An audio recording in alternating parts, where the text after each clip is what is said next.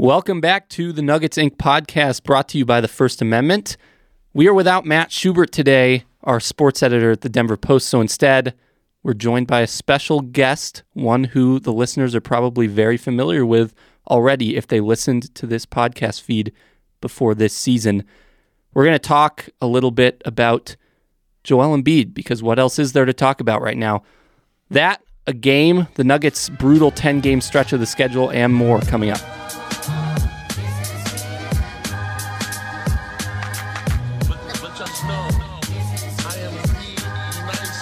Welcome back to the Nuggets Inc. podcast. I'm Bennett Durando, your Nuggets beat writer at the Denver Post. I was supposed to be joined by our esteemed sports editor, Matt Schubert, as usual, but this crazy thing happened.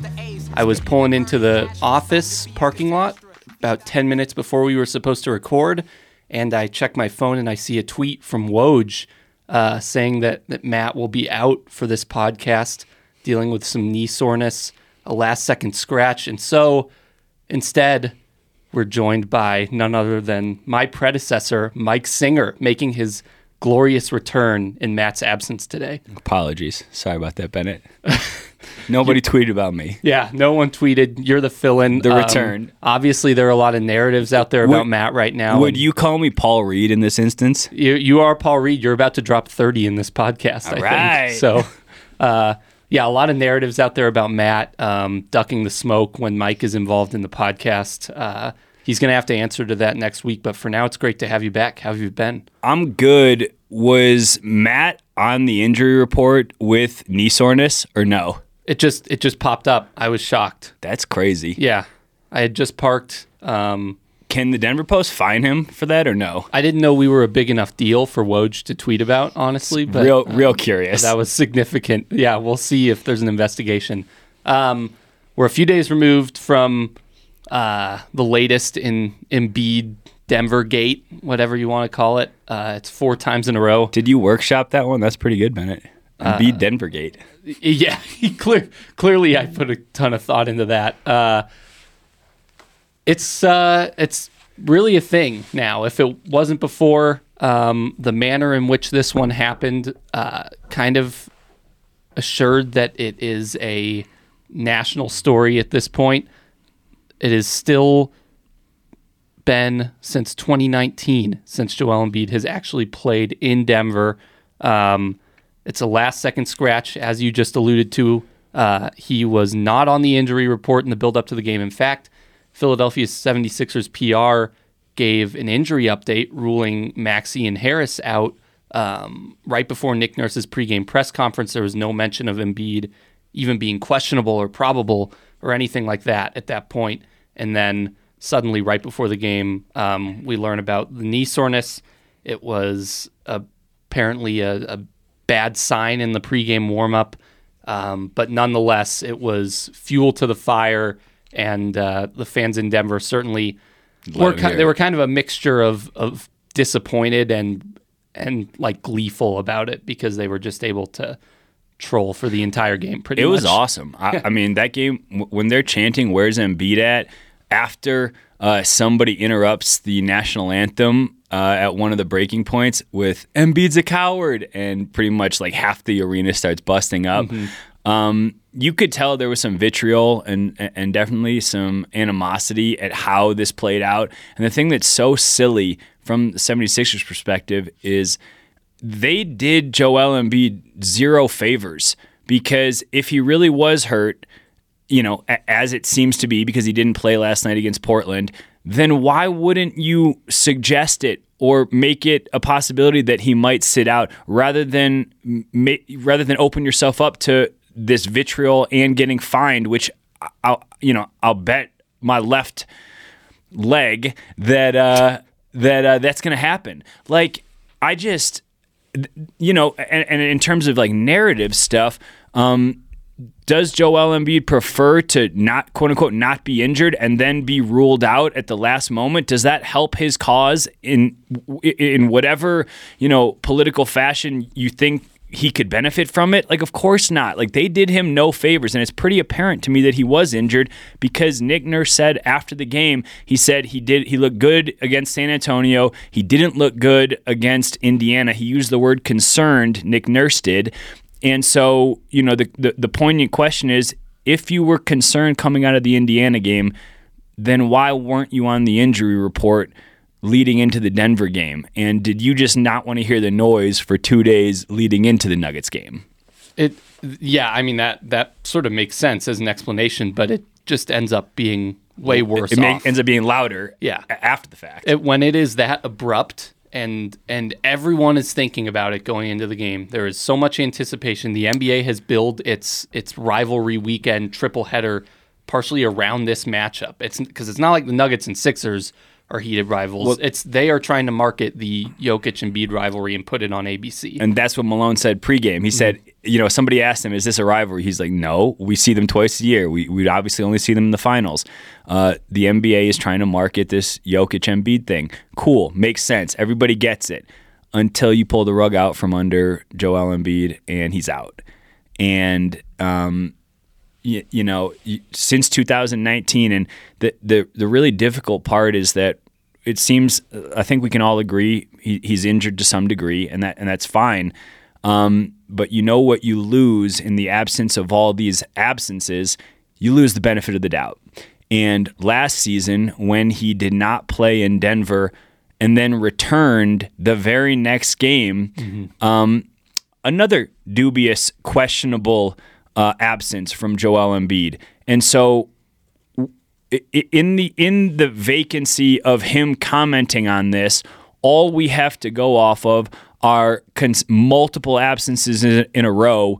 For a guy ostensibly who's gunning for a second MVP, and obviously the big man battle against Nikola Jokic. And the other point I want to make is the Philadelphia 76ers held training camp at Colorado Springs. Why did they hold Fort Collins, Colorado State? Oh yeah, my bad. Same difference. Yeah, not my really, fault. but My fault. So why did they hold it in Colorado? Well, they say that the air is thin here, and they say that you're theoretically supposed to work on conditioning. Could that play a role in Joel Embiid's unwillingness to participate in these games? And is he aware that should these two teams meet in the finals, he would, again, theoretically need to participate in those games at Mile High? Probably. He would probably need to participate for them to win an NBA Finals. We're talking about a participation trophy in the NBA Finals. That's the level of like laughability that we're talking about with Joel Embiid right now. So there are a few layers to this. Michael Malone says after the game, I don't know how you go from being active, available, to out, and I'm sure the league will do their due diligence because that's frowned upon. And we've had situations this year where we talked to the league and they told us if a player goes from being active to out, there's going to be an investigation. So I'm sure that'll happen. He also went on to say, as you mentioned, Mike, that he did trust that Embiid was hurt. But why obfuscate, word drop, the news? If you're the 76ers, it's so dumb. So the player participation policy introduced this season has specific language about star players and how teams should ensure that their healthy star players are available for all national television broadcasts. This was a national television broadcast. It was on ABC. It was a premier game. It fits the criteria for what the NBA was specifically talking about in that rule within the PPP. There's also a rule outlined in that policy that requests that teams ensure one-game absences for star players are balanced between home games and road games with a preference toward home games because fans on the road pay large ticket prices to see these guys. And obviously Embiid Denver is like prime example number one right now of that being a thing since it's been 5 years going on 6 at this point. So him missing the Portland game sort of removes that one-game absence thing from the equation, I guess, if you're looking for one way for the Sixers Sounds like to avoid you're going down a rabbit hole, Bennett. Are you going down a rabbit hole? But the reason I bring this stuff up is because it speaks to a larger picture here, which is the MVP race. And some of these rules are also going to be directly involved in the litigation of these awards at the end of the year, where players are required to appear for 20 or more minutes in 65 or more games to get All NBA, to get MVP, those kinds of things. And Embiid has missed a lot of games. He is already running out of games that he can afford to miss. With these two, I believe he is up to, I'm doing a quick count so that I don't mess it up. He's missed 12 games. Right. You can miss 17 and still be at... Right, so 5 more for the rest. Yes. Yeah, all that's true. He's definitely going to be up against it, and he may forfeit the MVP as a result of that. And the word forfeit, is it fair to use the word forfeit? I don't know. If you're really hurt, we can litigate that too. I just wanted to make one other point about if I was a Philadelphia 76er and I saw how that whole thing played out, I would be irritated with Joel. And the reason why is Tyrese Maxey and Tobias Harris sat on the bench for the entire game, right? They're playing against the Nuggets, the defending champions, and it's mostly the Paul Reed All-Stars, are playing against the Nuggets. Cool. Tyrese Maxey and Tobias Harris are sitting there, rooting for their guys, like giving them insight, doing whatever, getting on them in timeouts, whatever. They're being good teammates. Joel Embiid comes out and sits on the 76ers bench with like 5 minutes left in the game when it's like a one-possession game, and it's like the Paul Reed All-Stars are making a game of this.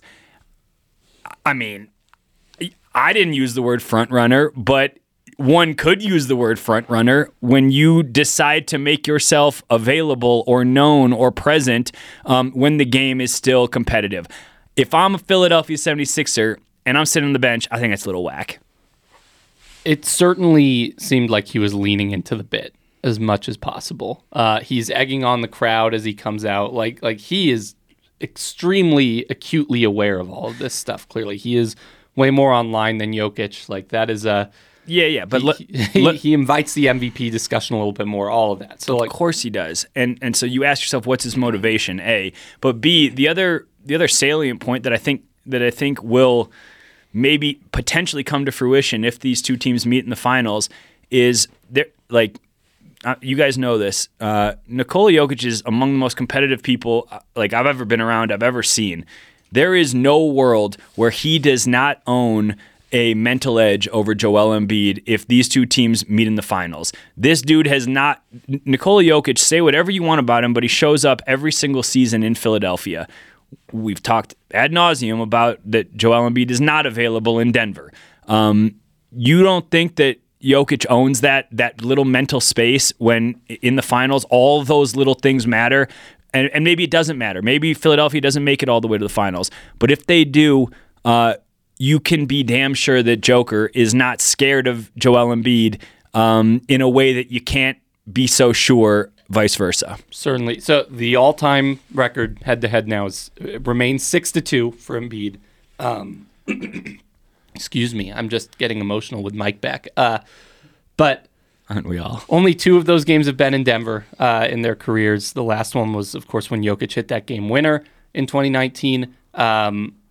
It's funny and a little ironic because if Embiid does play, I think there's kind of an argument to be made that maybe the rationale from the Sixers was Maxey's already out, Harris is already out.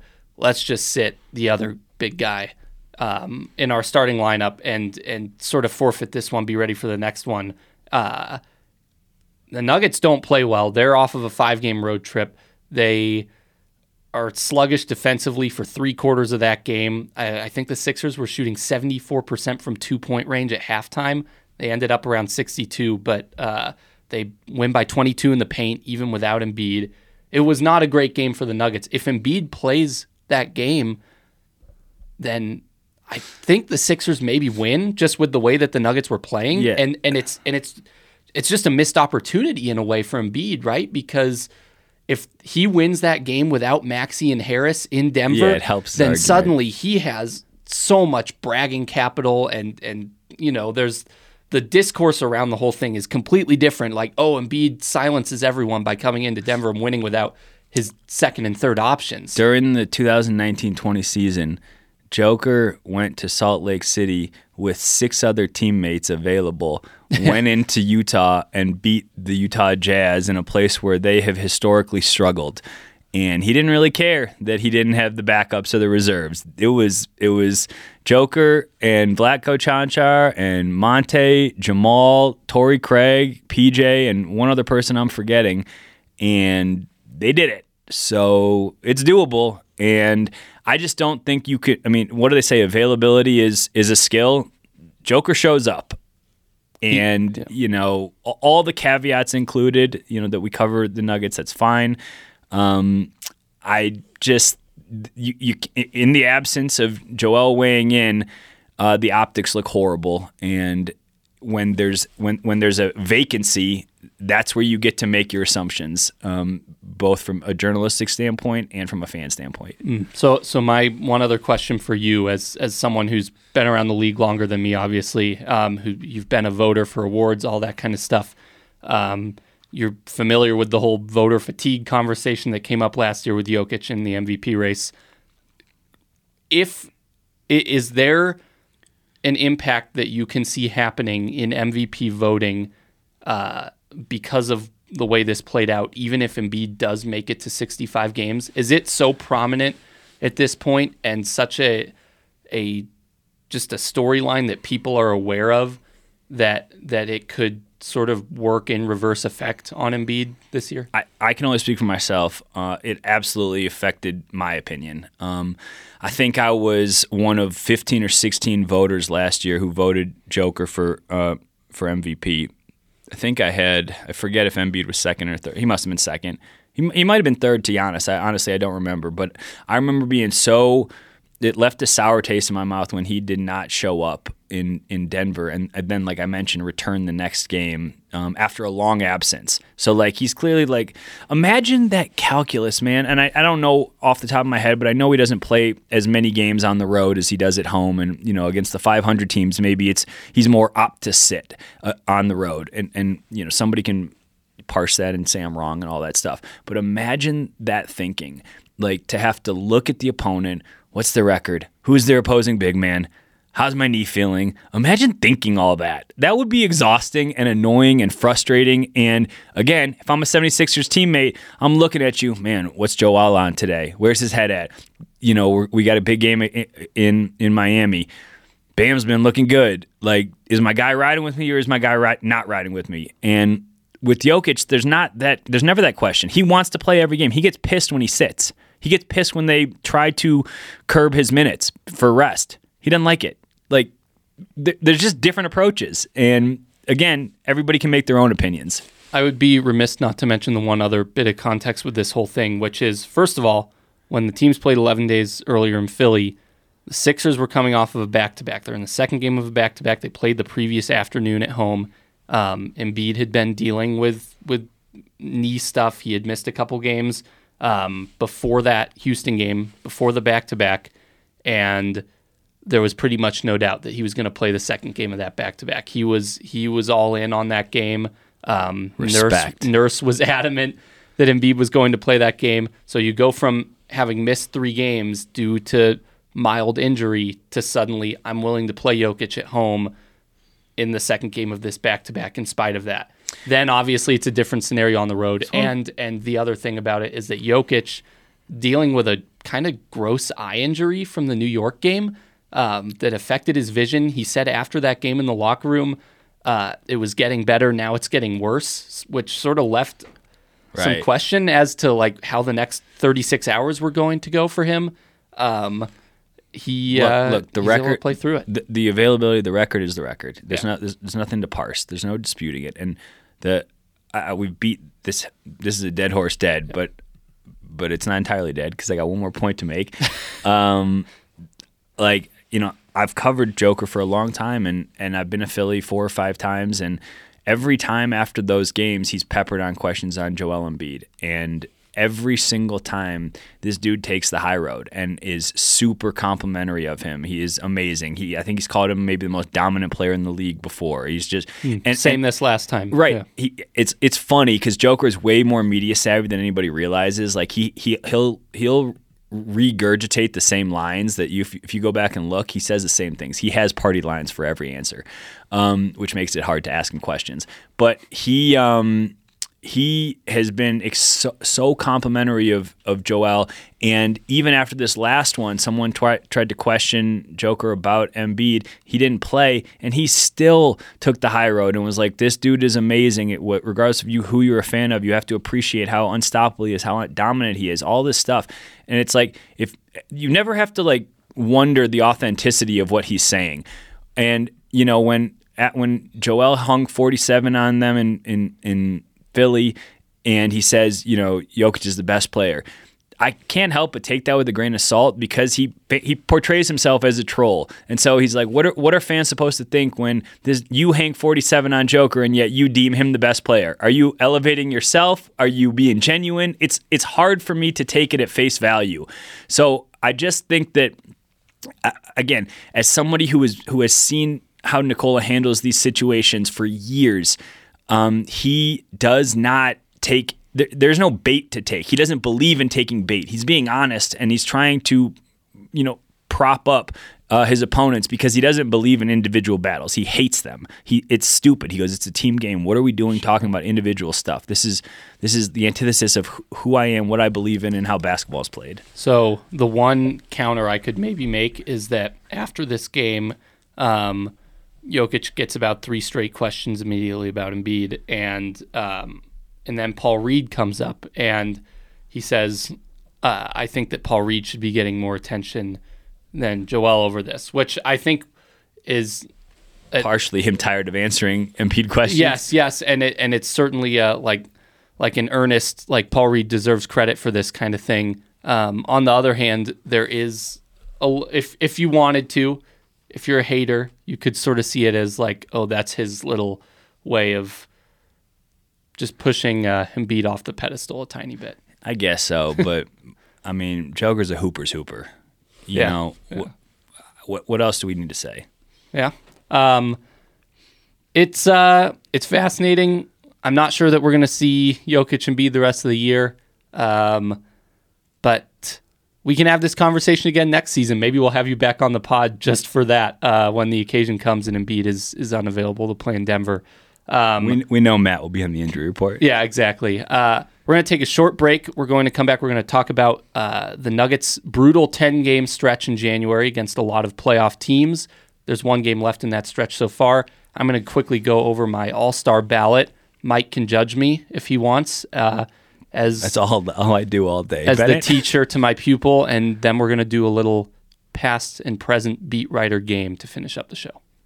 Hey there, everyone. Just wanted to let you know, for the Nugget fan in your life, or maybe for yourself, we've got a book on the championship season that was for the Denver Nuggets. They're hanging a banner. We're selling books. The book is gold standard. How the Denver Nuggets won their first NBA championship. All sorts of great stories and photos. It is the gift that keeps on giving. Welcome back. We are still joined by Mike Singer here. We're going to talk a little bit about this pretty crazy stretch of the Nuggets schedule. It's funny because beginning of January, we had a conversation with Matt about how it felt like the Nuggets were kind of getting through the meat of their schedule. They played 9 back-to-backs, I think it was, in the first 37 games of the year, leaving them with 4 in the last 45 games of the year. And so you're thinking, okay, fatigue shouldn't be as much of an issue. They should be able to get through the schedule just a lot more easily. They have some stretches with 2 off days and 3 off days instead of sort of the constant churn of this stuff and playing on 24 hours rest. But you look at the opponents in January right after that stretch, and that's not exactly the case. You have New Orleans, Indiana, at Philly, at Boston, at Washington, that's the one outlier, at Indiana, at New York, Philly, Milwaukee, at OKC. Crazy stretch. 9 of the 10 games are against playoff teams. You've got a lot of like all NBA candidates, MVP candidates in that stretch. It wraps up with Shea on the road. Tomorrow I will be there in OKC. In the meantime, it's interesting because they're 7-2 in that stretch. They've been very happy with the way they've played. But if you look at some of the stats from throughout the stretch, it's not like they are dominating the league in this 7-2 stretch. During this, they're 15th in offense in the last 9 games. They're 10th in defense. That's solid. I think the defense is really what sort of has earned the biggest cap tip from this stretch, especially down the stretch in games. Their net rating is just 0.7. That's 14th in the league. Assist to turnover, they are 22nd. And this is a team that is pretty much consistently around number 1 or number 2 in the league as a whole. They haven't had as many assists in the last few games in particular. And true shooting hasn't been efficient either. They've been shooting the 3 poorly the last 5 games or so. They're just finding ways to win games in spite of all that against really good teams. And it's the kind of stretch that I think leaves you encouraged if they can sort of get through a tough just like chunk of the season like this, even when the analytics don't necessarily look great. And we know what they are capable of analytically. We know what their offensive ceiling is in particular. I just think it's like a really encouraging stretch that maybe they haven't played all their best basketball during this. Yeah, I mean, the fact that you're still just a half game out of first place behind Minnesota after all that, the games, the back-to-backs, this daunting stretch, I remember this happened last year too, where the schedule eased up the second half of the year, and they play, I think, the majority of their games in the second half of the year after the All-Star break are home games. Mm-hmm. Like, obviously, not all of them, but a fair amount. The schedule lightens up. So the fact that you're already well positioned in the 2 seed and can gain in the second half is a testament to their, I think, fortitude and resiliency, and yes, the numbers don't look great, but some of those wins are pretty significant. Certainly the Boston win.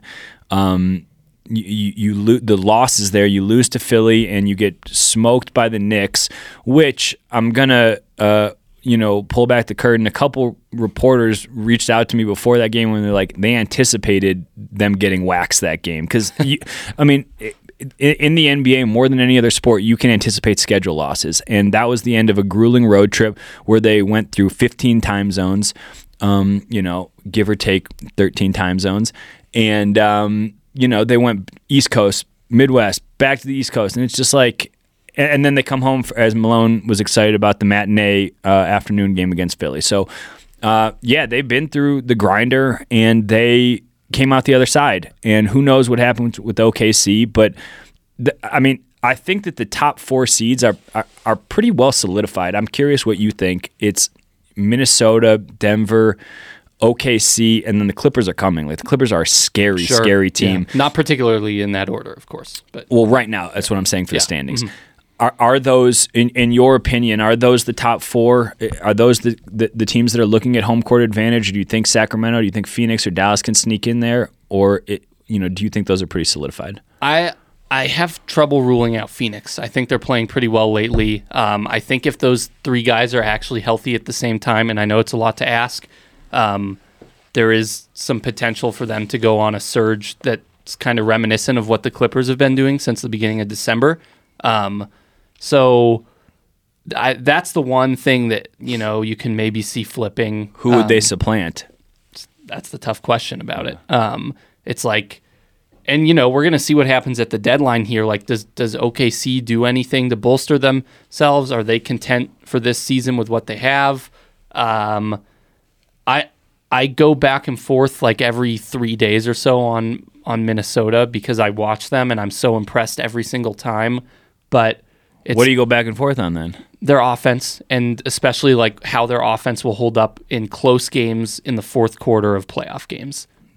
You're not a Ant-Man? No, of course I'm an Ant. I think he's great, but okay. I think they kind of slip into some over-reliance on him at the end of games sometimes, and if we're just purely talking about a Nuggets-Timberwolves matchup, for instance, this is where the Nuggets have thrived. And if you want to look at this 10-game stretch in particular, they've played 17 clutch minutes in this stretch, which is inside of 5 minutes left in the game, 5 points or fewer. Their defensive rating in those 17 clutch minutes is 68.6. That's absurd. Do you know that maybe you were getting to this, but I think that they have the number one clutch defense in the NBA. They do. As a whole for the season, they are number one in the league. And again, I think that's the most encouraging thing about this stretch. We saw it against Milwaukee, how they sort of tightened the screws when they needed to after the Bucks made a run in the fourth. We definitely saw it against Boston with Aaron Gordon on fumes playing the entire second half. And I don't know. I think if Minnesota gets into a lot of iso ball at the end of a game in a playoff game, I kind of trust the Nuggets guys defensively to make life difficult on them. So I don't know. I mean, you asked a regular season question, so that's kind of the. What's the Nuggets' best closing lineup? And that is a extremely loaded question given the context of what we were just talking about. And I'm going to call myself a prisoner to the moment. Does Peyton Watson? How much does Michael Malone consider riding with Peyton Watson at the end of games? We're going to say they have a 5-point lead with 3 minutes left in the game, and Michael Porter Jr. is out there. Does he yank Porter for Peyton? I think circumstantially you look at doing that completely. Okay, so he thinks about it. Yeah.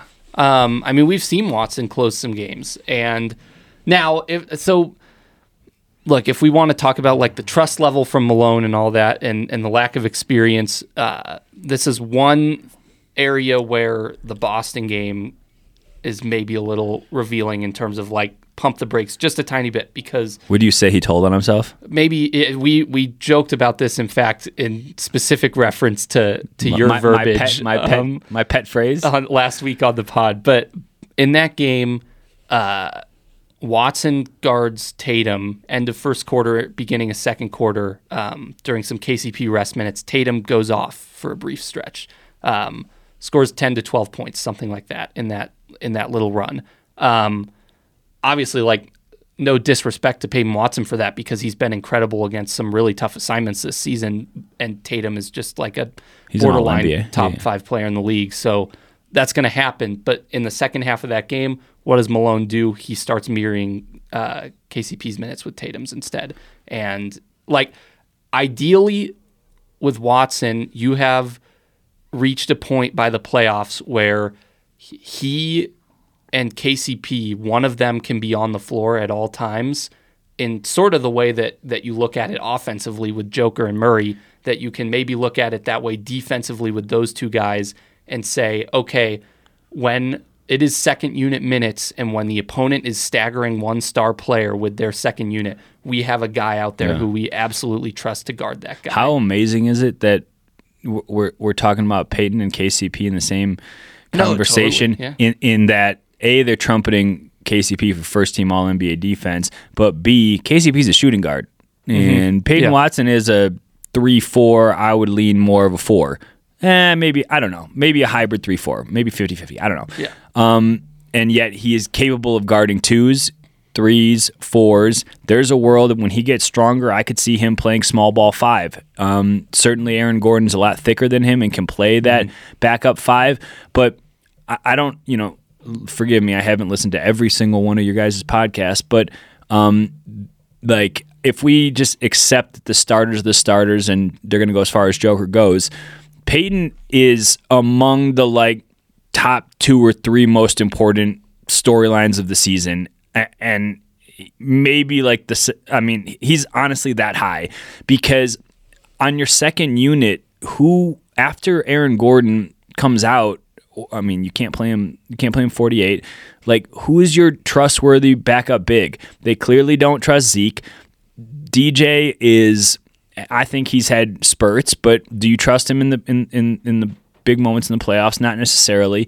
And I think this season is all about developing Peyton, but also developing trust from Malone in Peyton. And last night against Giannis, he had a handful of great defensive when AG possessions. gets 5 fouls and he comes out, it's you have a replacement for Aaron Gordon, who they were also trumpeting for all defense last year. They got 3 plus defenders who can all switch 2 through 4. And if you can live with Joker on the 5 and Jamal on the 1 and hide them in some capacity, you have 3 bullish guys who with long range and crazy wingspans and can navigate screens. And AG's block on Dame was probably the play of the game, and Peyton does that, like those types of blocks, like once a game. I just think that Malone used the word unlimited in terms of potential for Peyton, and we haven't even talked about his offense, but defensively, he just gives you so much. My pressing question that I would like to ask Malone is, what was he thinking when Calvin Booth drafted a dude who averaged 12 minutes a game at UCLA and 3 points for the Bruins? Is he like, dude, what are you doing, or what do you see in this guy? And Peyton might be the shining example of, damn, it's hard for us to question what Calvin's doing, because this guy has a very unique vision and is very good at projecting talent. Yeah, Peyton has a chance to really be sort of the gem of Calvin Booth's already very successful sort of early drafting history as a GM. Yeah. So to your point about the end of games, I think like it kind of depends on feel. If it's a 1-point game and you need some offense, and MPJ is 5 for 8 from 3 in the game, I think it's hard to pull him in those kinds of situations for a guy who is younger and hasn't been through that ringer as much. But the one that you brought up, 5-point lead, 3 minutes left, like that's what happened last night exactly against Milwaukee. Yeah, it's hard to avoid that. You touched on it, but Aaron Gordon, before he fouled out, had 2 amazing defensive possessions late in that game with the block on Lillard, and also a really tough sort of standing up to Giannis in the lane, putting a good contest on it and forcing a miss with about a minute left. Those are kind of the possessions that won them the game, is Gordon being able to make a play on both of those superstar players who are very different types of players. And Dame was pedestrian last night. Yeah. I think he had 15 points. Yeah. He was pedestrian. Dame. And KCP flustered him. KCP, he mirrored his minutes last night, by the way. Mm-hmm. Like, they would sub in, we didn't even mention Doc Rivers' Milwaukee Bucks coaching debut, would sub in Dame with 5 seconds left, and Malone would say, KCP, get in there. Yep. 5 seconds left, and it was kind of shadowing them. So I don't even know who their best defender is. It might just be a backcourt, frontcourt thing.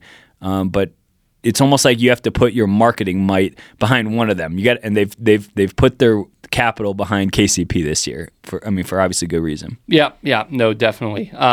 Those 3 guys defensively, it changes the dynamic. I completely agree. Watson is one of the biggest stories of the season. Mike, you haven't been on the pod in months. You haven't had a platform to express your takes, of which I know you have plenty. I was wondering, just like as you look around the league, are there any takes that you've been dying to throw out there, but you've just been repressed and not had the chance to do it? You had mentioned ulcers. You had mentioned teams that you were talking about, just those teams in the West, for instance, like teams that seem most threatening to Denver right now. Things within the Nuggets. Yeah, look, I was at the last 2 games, Philly and Milwaukee, and it's hard to judge the Philly game for obvious reasons. But the Milwaukee game, like, I'm watching Malik Beasley come off the bench, and he's your defensive guy. He's the guy you've circled to be your stopper. He takes some of the most egregious defensive angles I've ever seen, and I'm like, that's your guy. That's going to be your stopper. And it's hard for me to believe like that Milwaukee doesn't need to improve in that facet. Philadelphia, for kind of the reasons that we talked about, the competitive stuff, I'm not sure that I totally buy. I don't know Embiid's. The dude has a long injury history. I'm not sure that he's ever going to achieve what he wants to achieve, but maybe he's already achieved what he wants to achieve, given that he won an MVP, and he that used to be his goal. I definitely think Boston is the team. I think that they are beyond loaded. I loved when they got Kristaps. I just think he is a total matchup nightmare. Gives them a total different look. Like, nobody really matches up well against them. Derek White's playing out of his mind. So that would be a beautiful NBA Finals and just incredible like chess match and defensive scheming. We saw it within that one game. It was incredible. And the fact that Malone treated it as, I think you wrote this, on occasion, I'll see something you write, Bennett, and my thumb will accidentally slip on the article, and then lo and behold, I have to read it when it opens up. But then my phone decombusts and says, you can't read this crap. Yeah. No, but when he treated it like a playoff game, there are certain games that matter more whether Malone believes it or not. I got another point to make. Mm-hmm. When a star player sits out a game, we're circling back. No. This is something I've thought about because I've asked Malone this question a million times. When X player, let's just say they're playing the Kings and De'Aaron Fox is missing the game. Okay. When you ask Malone, how does De'Aaron Fox's absence affect your guys' game plan? Malone gets all bent out of shape. It doesn't. We do the same thing. We have our game plan. We stick to it. Well, you can't say that and then get butthurt when Joel Embiid sits out and say, well, it threw a wrench in our game plan. It's either one or the other. You can't have your cake and eat it too. You either want the guy there and you game plan for him, or you can't be upset when he's not there and then say, it changes our game plan. It irritates me because he's not consistent. And if I was still covering him day to day, I would have made that point when Embiid sat out. You say your game plan doesn't change. Well, in this instance, was it a game plan thing though, or was it more of a competitive focus thing that he was sort of identifying in that moment? I mean, fine. I mean, Paul Reed is not as imposing as Joel Embiid. Certainly not. So he doesn't command as much attention. If you don't even bat an eye when Paul Reed is there instead of Joel Embiid, good for you. But it looked like they batted an eye. Mm-hmm. It looked like they had their defensive game plan was not the same, or the defensive engagement was not the same. So it's just a thing that irritates me because they're realistic questions. When De'Aaron Fox is out, how does it change when they don't have this electric guard? Well, it doesn't change. Yeah, it does, dude. Enlighten us. Pull back the curtain. Tell me how it changes in some capacity when you have a different guard, operating the Kings. Wow. Beat writer airing of grievances. I was sitting on that one for 4 years. Yeah. Thank you for sharing. I hope that can be therapeutic. What do you think about the pecking order of those other three West teams with Minnesota, OKC, and Clippers? Man, I find flaws with all of them, but I think that they can all beat the Nuggets. I think that I know that there's real concern with how Minnesota matches up. I know we talked about this before, but if they were healthy last year, is a longer series. Now they got another year under their belts, and they are really, really good. And I just love they have size. Their defensive switching capability is impressive. I said, the last time I was on this podcast with you guys, who's the team that you look at for the next 5 to 10 years that you would want to trade places with? And you guys were hemming and hawing and stuttering and stammering, and I was like, dude, NBA 2K mode, look at OKC. They are so dangerous. And lo and behold, hell yeah, I'm going to pat myself on the back. I called this. Okay. but I mean, like, if you're an NBA observer, how do you not call this? Like, OKC is loaded. From a prospect perspective, from an asset perspective, and the young as all hell. And then the Clippers, the problem is that the Nuggets just own the Clippers. Mentally, I don't know what it is in their last 15, but it's markedly in Denver's favor. And that being said, what I was very wrong on was James Harden. I thought it would mess everything up. I thought there's only one ball. I thought there would be pecking order issues. I thought there would be ego issues. And to Ty Lue's credit, man, he's got that thing humming. So I was very wrong on that. I did not think it would be so seamless, but they are scary. And maybe because of their experience, their collective experience and their collective failures, maybe they're the most scary. So I did a mid-season power ranking of top 15 in the NBA based on championship capability alone, not on anything else. And I had the Clippers higher than those other two teams. I don't think OKC is prepared for Denver in a 7-game series right now. Probably not. But here's why. okay. They need some a losses, bigger, some scars. bulkier They need five. some scars. They do need that for sure. They need some Jokic arm scars, but they also need a bigger five who can sort of handle Jokic for a whole series. Like if they're stuck putting Chet on Jokic over 7 games, like he might have his cake for a couple games. He might have 7 blocks in game 1 of a series, but you think Jokic isn't just going to completely wear him down and bully him over the course of a 7-game series? Yeah. I think of Chet as a 4. I think a lot of people think of Chet as a 4. I think the Nuggets think of Chet as a 4. Then do they have a 5? In fact, MPJ told me that he thinks they view Chet as okay. a 4. So do that's they have a 5 or no? I mean, it's like, what are you going to do? Are you going to put like Jalen Williams, the J Will, not J Dub, on Jokic in a lot of minutes and have him like try to take charges a bunch like over the course of the series? They'll do the PJ Tucker on Joker with Lou Dort, and they'll put Lou Dort on him, who's a defensive beat. That's there's some gimmick defenses there. But there are definitely some gimmick defenses, but you can't do it for a whole series. No. And you're right. I don't think you have to mix things up, and at some point, I think you have to have just a dude who can be big on him occasionally and can sort of match his physicality on post-ups. Because in the fourth quarter, in close games, when the Nuggets sort of need a bucket, they're just going to go to bread and butter. They're going to either go 2-man game with Jokic and Murray, or they're going to post up Jokic and force the defense to make a decision on him. You want to know what's crazy about like Joker? I was watching it last night when he staggers with Reggie Jackson, or when Jamal's on the bench. Like the pick and roll works just as well. I'm sure the numbers don't bear that out, but Reggie will like come off a roll and he can either hit the floater or can like hit that little pocket pass back to Joker, and it works just as well as with Jamal. Like the dude is an algorithm. Like you put him into the system and it works. Like James Harden's a system, Joker's a system. Like everybody works around him. I mean, Reggie Jackson's kind of been a revelation, hasn't he? Yeah, he's struggled lately. I think when you put him in pick and roll or some of that give and go stuff with Jokic, that's kind of when he's been at his best. Yeah.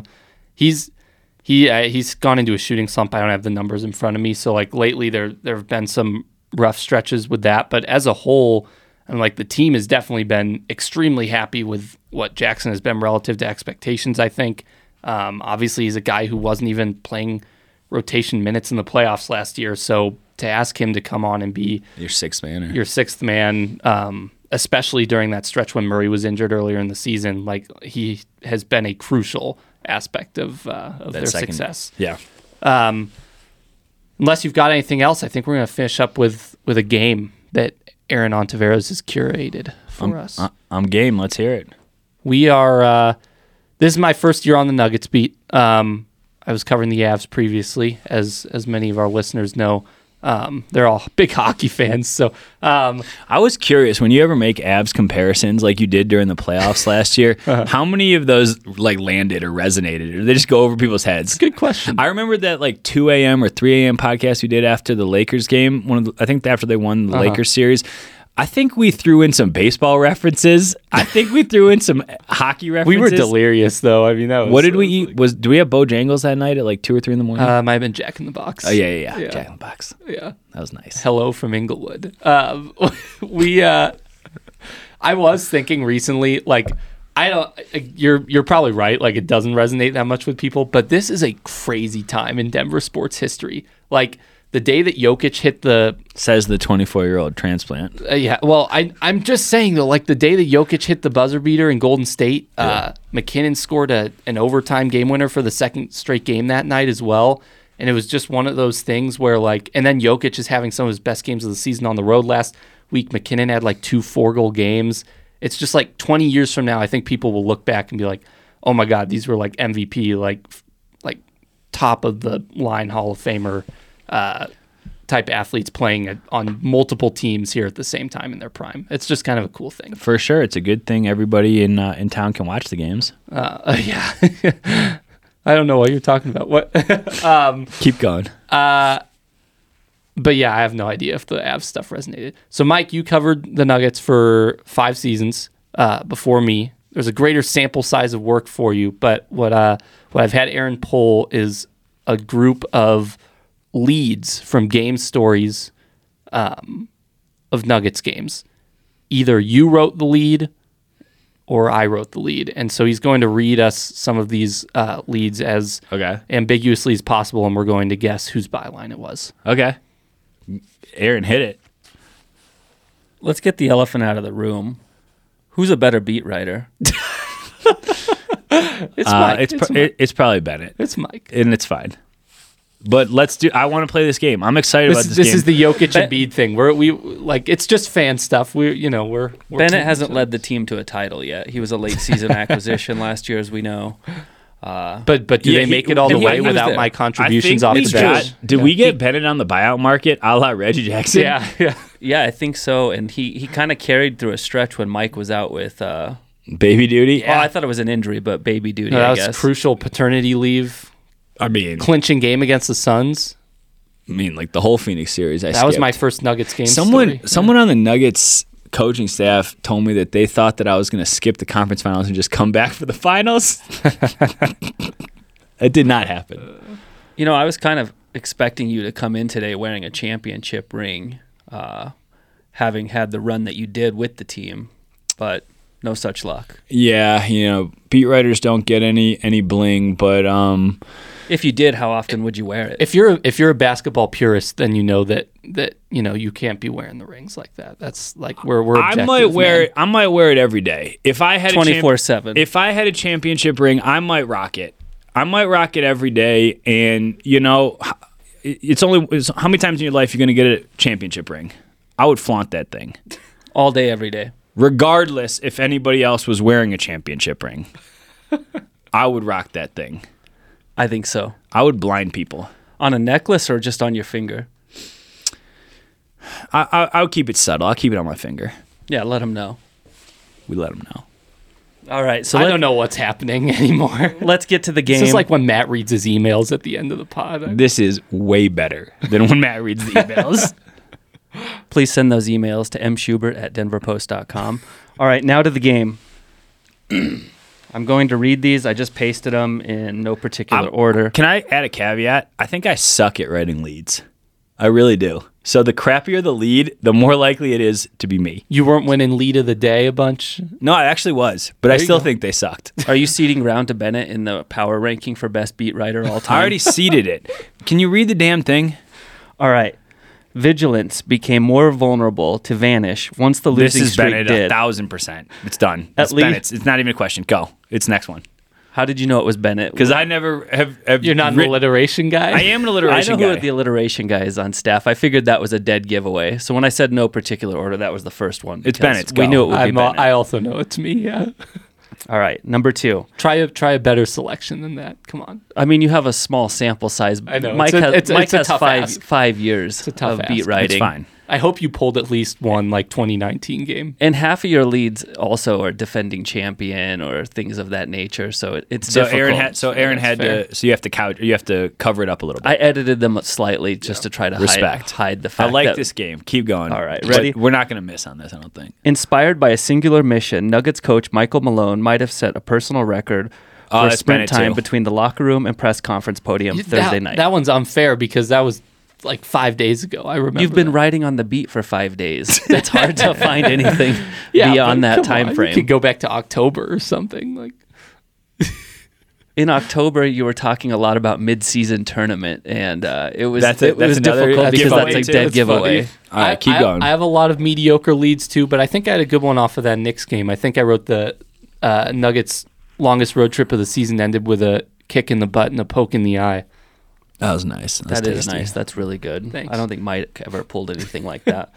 The retaliation never came. Instead, boos were all Heat Nation could muster. Nuggets superstar Nikola Jokic made his triumphant return and systematically sliced The Miami Heat to shreds. Miami's Don't tell me public I don't like enemy, number alliteration. one. That's mine Dissected. too. I haven't written the Nuggets Heat game stories. He hasn't even, Moments after he didn't like alliteration, he dude, systematically sliced them to shreds. Bennett hasn't even been to Miami. Yeah. Like he Yeah, doesn't that's not even for another month and a half. That's the first game that Joker went to Miami after he leveled wow. Markieff Morris, and Joker's brothers were sitting behind the bench, and it became this big thing. Like the Joker brothers have descended on South Beach. No regular season visits, but last year, you remember, Bennett heroically went to the beach, sans sunscreen, and ended up Looking like a lobster? looking like he was wearing a Heat jersey. He might have even been redder than that. He just wanted to blend in. He just wanted them to know. Yeah. Okay. All right.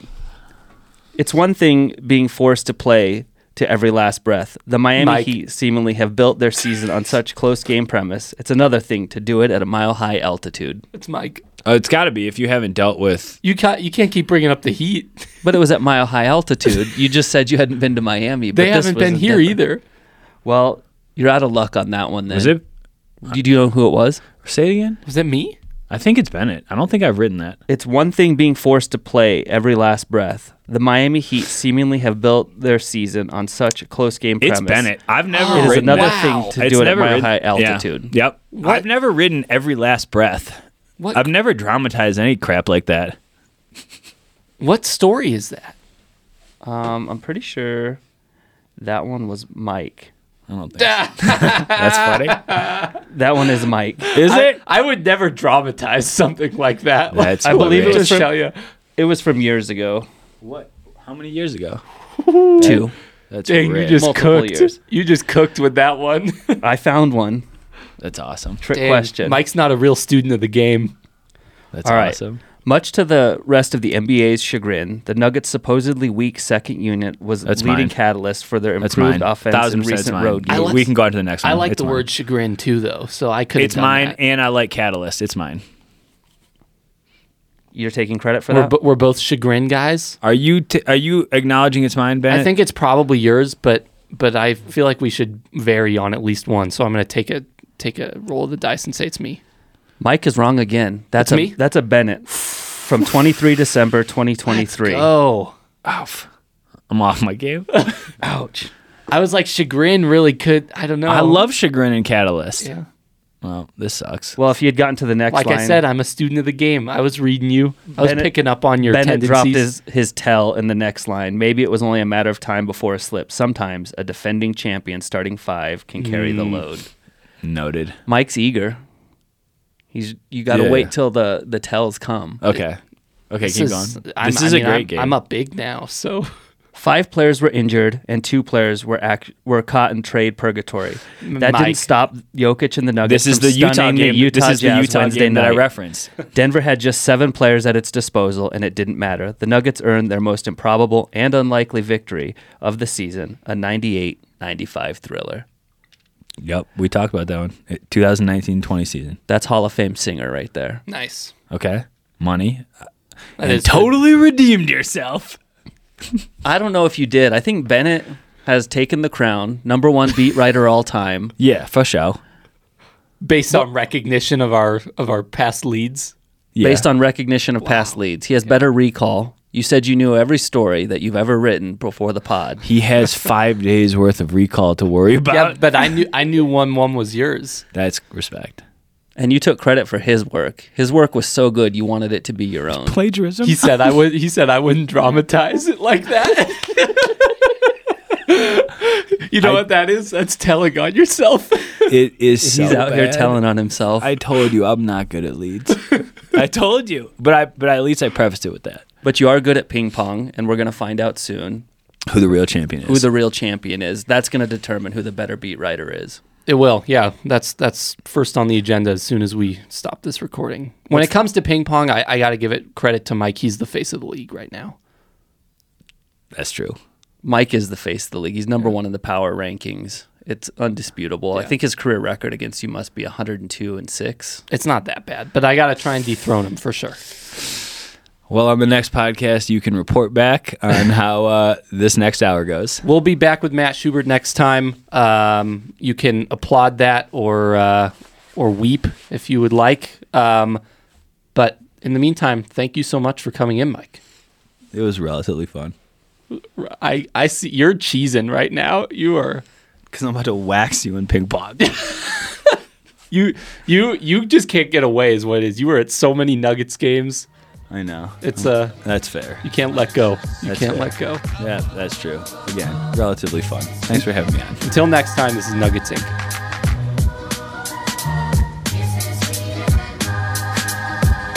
Looks like we have another dragon, Master Ace, spitting the burning passion. It's about to be a catastrophe. Thought I was the only survivor, but at last we meet.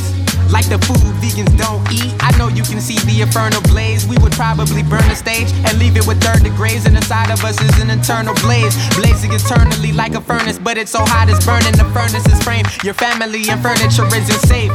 Better evacuate, cause the skill we can calibrate reduces the chances of your survival if you ever try to retaliate. So dance to this recital so you can slowly gravitate towards us. Who needs a chorus when you're hotter than Earth's core is? No strings attached with no puppets, yo, we're cordless. I fly even when I'm hurt, yo, that's soaring. Your skill isn't apparent, it's an orphan. We proceed to spit the verse that takes your spirit and lifts it high into the earth's atmospheres. Don't come atmosphere of influence, you squares. I take a spear and put it through you, I raise the stakes. Ha, medium rare, you're the least of the media's fears. Why he's the reason the media's scared. Please be prepared to be impaired. Go seek repairs, defeating people in pairs. Jordans, I thought I needed pairs to be compared to the people in pairs. This is a journey into sound. A journey which along the way will bring to you new color, new dimension, new values, and a new experience.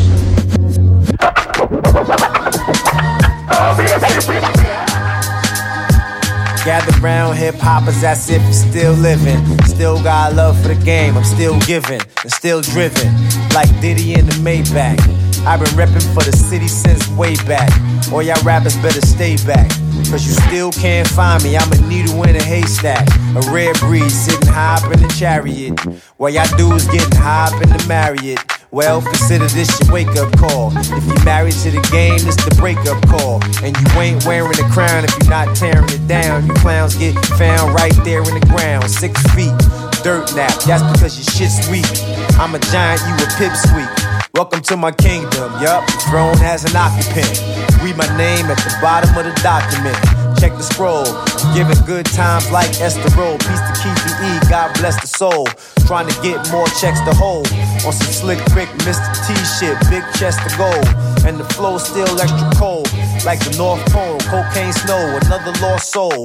Bow down, it's the Grand Royal, yup. 20 plus years in the game, and still the fans loyal.